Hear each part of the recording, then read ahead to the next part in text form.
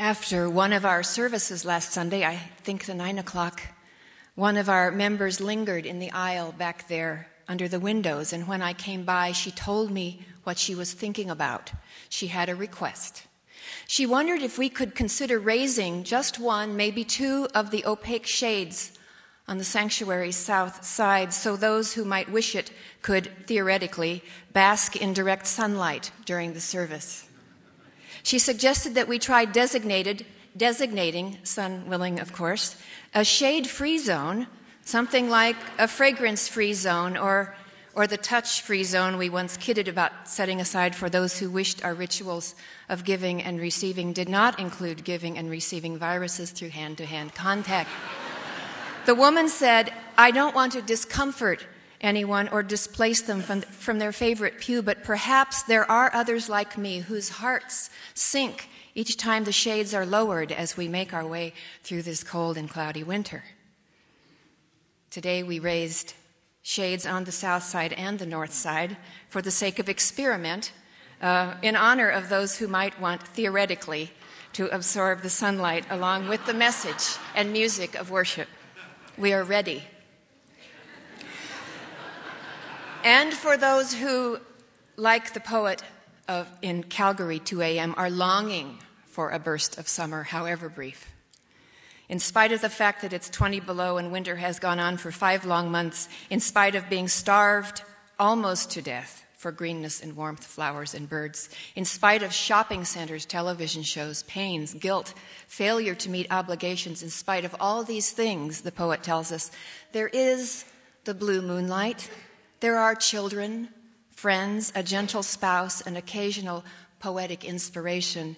In spite of the fact that it's 20 below, he says, tonight I smile. Summer bursts inside me.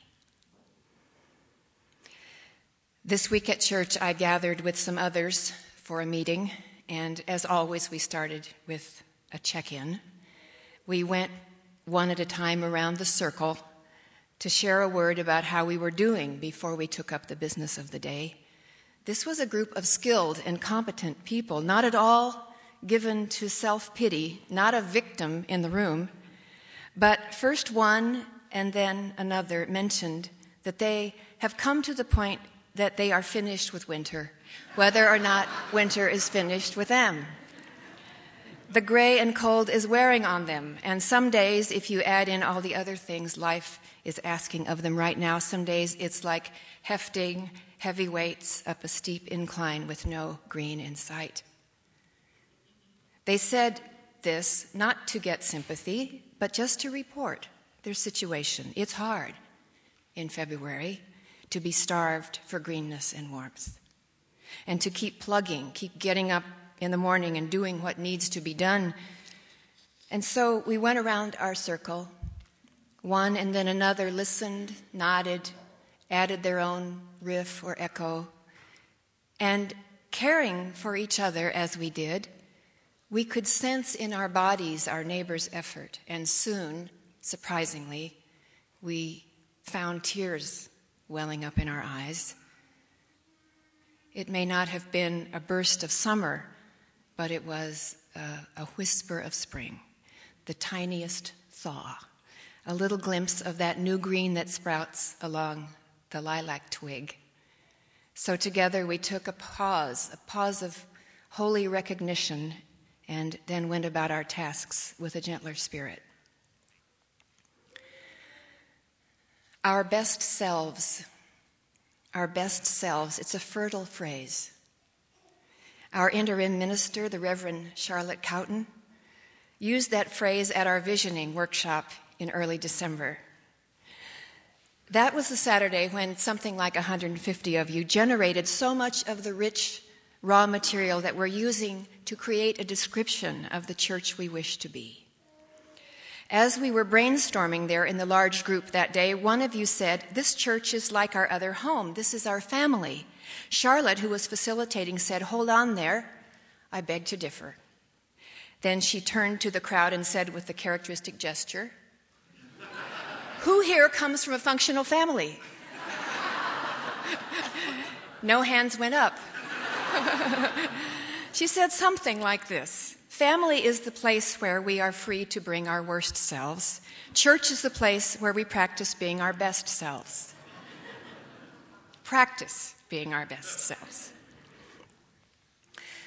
Last week at our little check-in session, when people confessed their winter weariness, they were practicing being their best selves. They may have felt at the moment like their worst selves, like their worst colorless, grungy selves, complete with hat hair. But by sharing authentically, listening tenderly, gladly cutting each other and themselves some slack, going about their work with a sense of kinship, they were practicing being their best selves. They may even have been practicing realizing the self, capital S, that we share in common, that source of truth and life at the core of our being.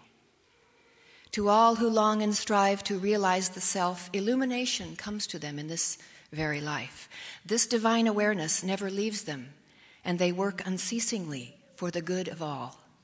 When the lamp of wisdom is lit within, their face shines, whether life brings weal or woe. Around here these last 2 or 3 weeks, in spite of 5 or 10 below and going on 4 months of winter, I've seen many shining faces. I won't even try to describe the shining faces of the musicians and the crowd at the Valentine's dance last night. The light was blinding. I will mention the faces of our youth who led our worship service last Sunday, who spoke from this pulpit, who shared their deep and reasoned convictions about the importance of comprehensive sex education, and who called us to action in a way that not only made us sit up straighter in the pews, but also inspired us to reach for our wallets and put another $2,300 in the plate for their project.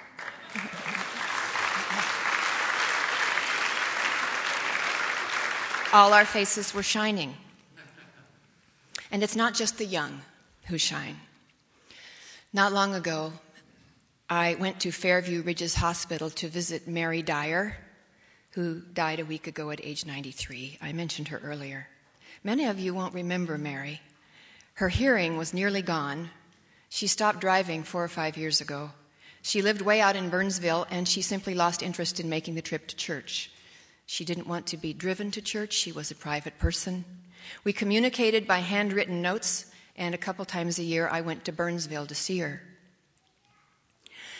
She was a tiny woman with a sharp mind, and she wanted me to share my opinion of all the things she religiously read in our church newsletter, which I did in a loud voice.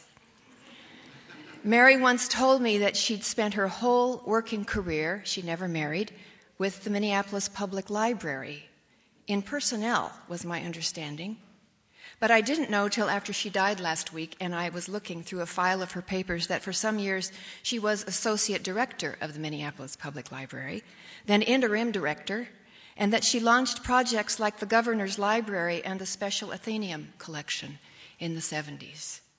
While she was associate to the library director, designated hitter, she called herself in her notes, there was a large component to her job which she described in her notes as the Hail Marys. The director of the library would be asked to show up somewhere, take part in some civic project, and he'd say, "Hail Mary, I don't want to be involved in that. You go and I'll back you."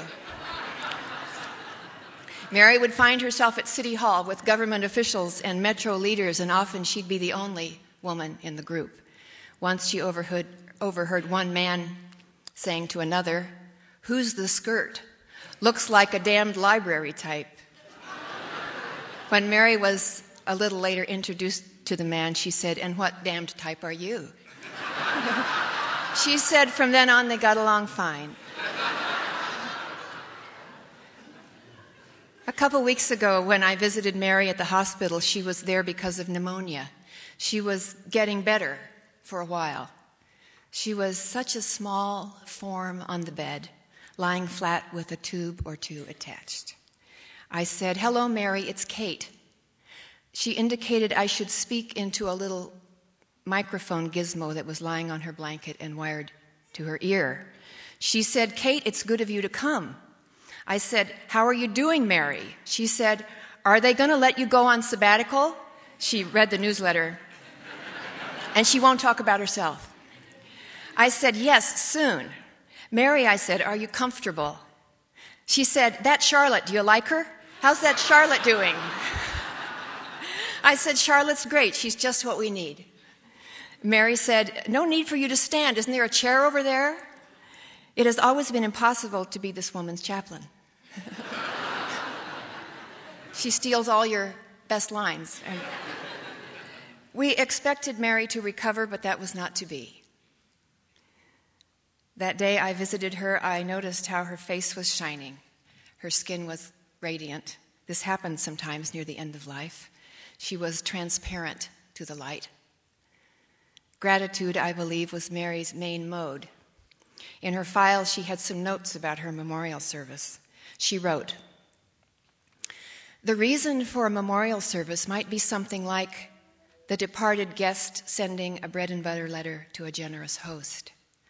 The departed guest writes to express appreciation for a wonderful stay during her little wink of time on the hospitable earth, and to thank family and friends and nature and the five senses for this wealth of experience.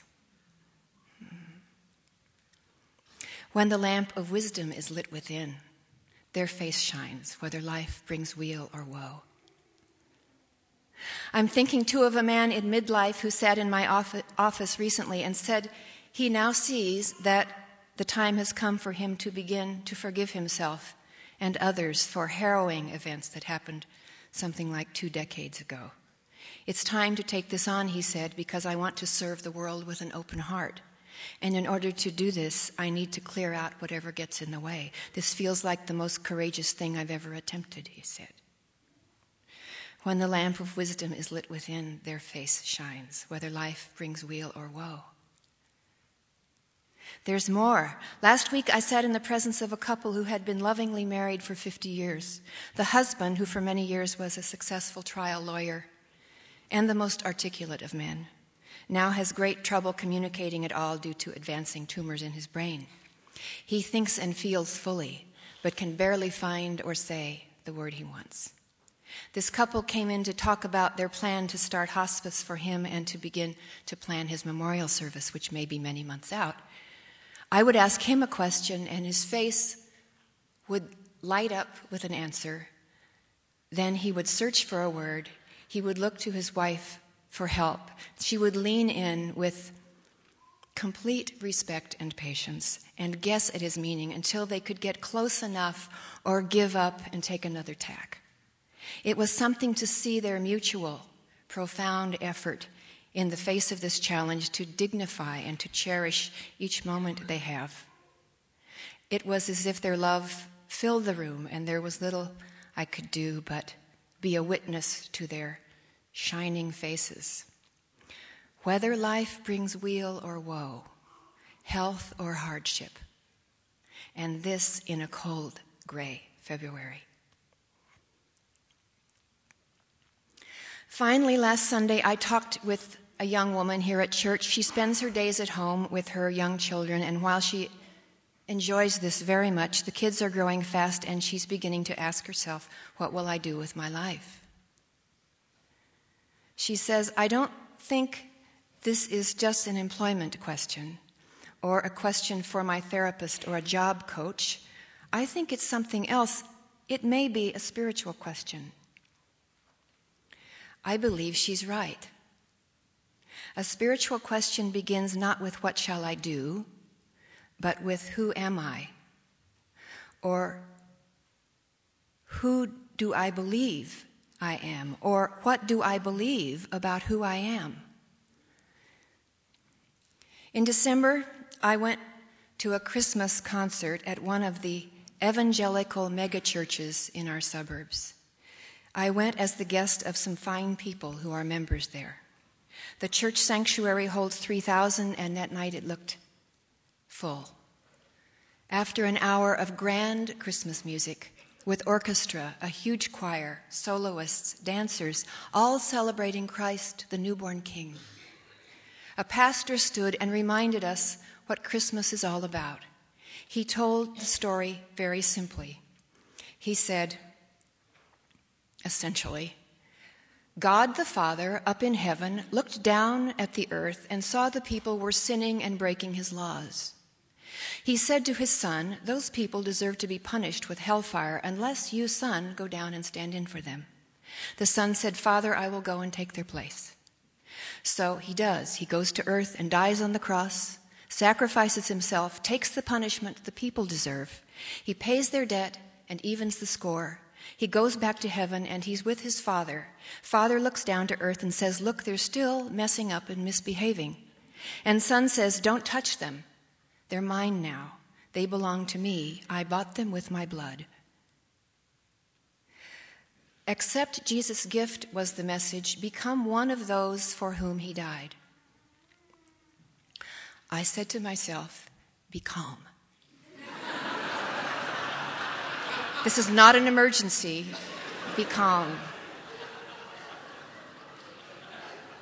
I turned slightly in my seat so I could see faces of the people in the congregation.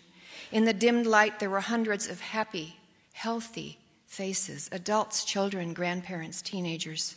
No one seemed disquieted by this message. No one looked at all nervous. If I embraced the worldview described in that story, how nervous I would be, how dependent I would be on Jesus and that one sacrifice, how compulsively I would want to check and recheck to make sure I was on the list of those bought with his blood, how eager I would be to see on that list the names of people I care about. But that worldview is not the one that was given to me. In my liberal Methodist Sunday school, the message was, Jesus loves all the little children, period. I grew up with a message closer to that of our Universalist forebears, who saw the old story in a different light. More like this. God looks at the people on earth, and he sees how they're hurting each other and hurting themselves. God says they've forgotten who they are and who they're meant to be. What they need is a good example. They need to be shown what a God-filled human looks like. So Jesus appeared among us and lived with us and taught, but some people objected to his teachings and they killed him. This was an unfortunate outcome. However, for many, it was as if Jesus couldn't die. His presence and his purpose told them something about ultimate reality that they couldn't forget. He showed them what was possible, and somehow his life convinced them that love really is stronger than death. After he died, people still messed up and misbehaved, but now they had hope and a reference point. I ask you to forgive this caricatured crash course in the essence of our Universalist heritage and our Universalist message of love and hope. It is a caricature. It's the quickest of line drawings. But the truth is, our people saw God, the mover of the universe, the spirit of life, as infinitely benevolent. And they saw Jesus not as God, but as guide. They saw Jesus not as God, but as godliness or goodness shining from a human face. In the words of the Reverend James Harvey Tuttle, minister of this congregation from 1866 to 1891, Jesus was not God, but God manifest in the flesh. That's different. The Reverend Tuttle went on, and this is his communion sermon of 130 years ago. We get nearest the infinite soul of music through the sweetest music sent to us through harp strings or piano keys or human voices. The strongest proof of divine goodness is the highest human goodness found on earth. It is the love of our friends, of our parents, of husband, wife, child, brother, sister, neighbor. If then music is revealed to us through the musician, poetry through the poet, love through the one who loves. Why should we question the help of Christ, whose purity and wisdom and nearness to God as well as nearness to humanity make it possible for him to reveal the highest spiritual truths to us? End of quote. Why shouldn't we want illumination to come to us in this very life? Our Universalist heritage affirms that we are teachable. Spiritually, then, the question that has come down to us through the centuries, and the question it all comes down to, is whose heart needs to be changed? Whose heart needs to be changed? Is it an angry God's heart that needs to be changed? Or is it the human heart that needs to be changed? Our heritage has said that there is no cosmic anger aimed at us. Our Universalist heritage, not unlike some Eastern faiths, has said that if any heart needs to be changed, it's the human heart. Choose your image. We live in a universe of light. We need to roll up the shades and let it shine in and through us. We exist in an ocean of love. We need to learn to float and to swim. Our heritage says that if any heart needs to be changed, it's ours, the human heart that needs to be awakened, shown, and recalled to its best self. That's why we need each other, for comfort, for counsel, for inspiration, and to simply be reminded. That's why we are together here today. That's why we are the church. These closing words are from a poet in our congregation who also stood as one of our pastoral care leaders, Mary Young, an excerpt from her poem called Swimming. At this community pool, I look through goggles, gold lenses foggy and spotted with water. I watch one man teach another to swim. The student over 40 looks vulnerable in his wet, near nakedness, yet he appears bravely determined. I watch as the student begins swimming the length of the pool, slowly, laboriously. Here I want to applaud this man who beats back time, who beats back the voice telling him to give up, who denies the voice saying the water is too cold, who denies the voice saying he'll never learn. Seen through goggles, everything is sun-burnished. The azure water, the deck, the dripping bodies. The swimmers are wavy. We are all blurry here, swimming together through these dark, moving waters. It's almost as if we're smiling and nodding to each other, almost as if we're saying, go ahead. Be born to whatever it is you've longed for, whatever it is you've wanted your whole long life. This is the work and the joy and the hope of our church. Amen.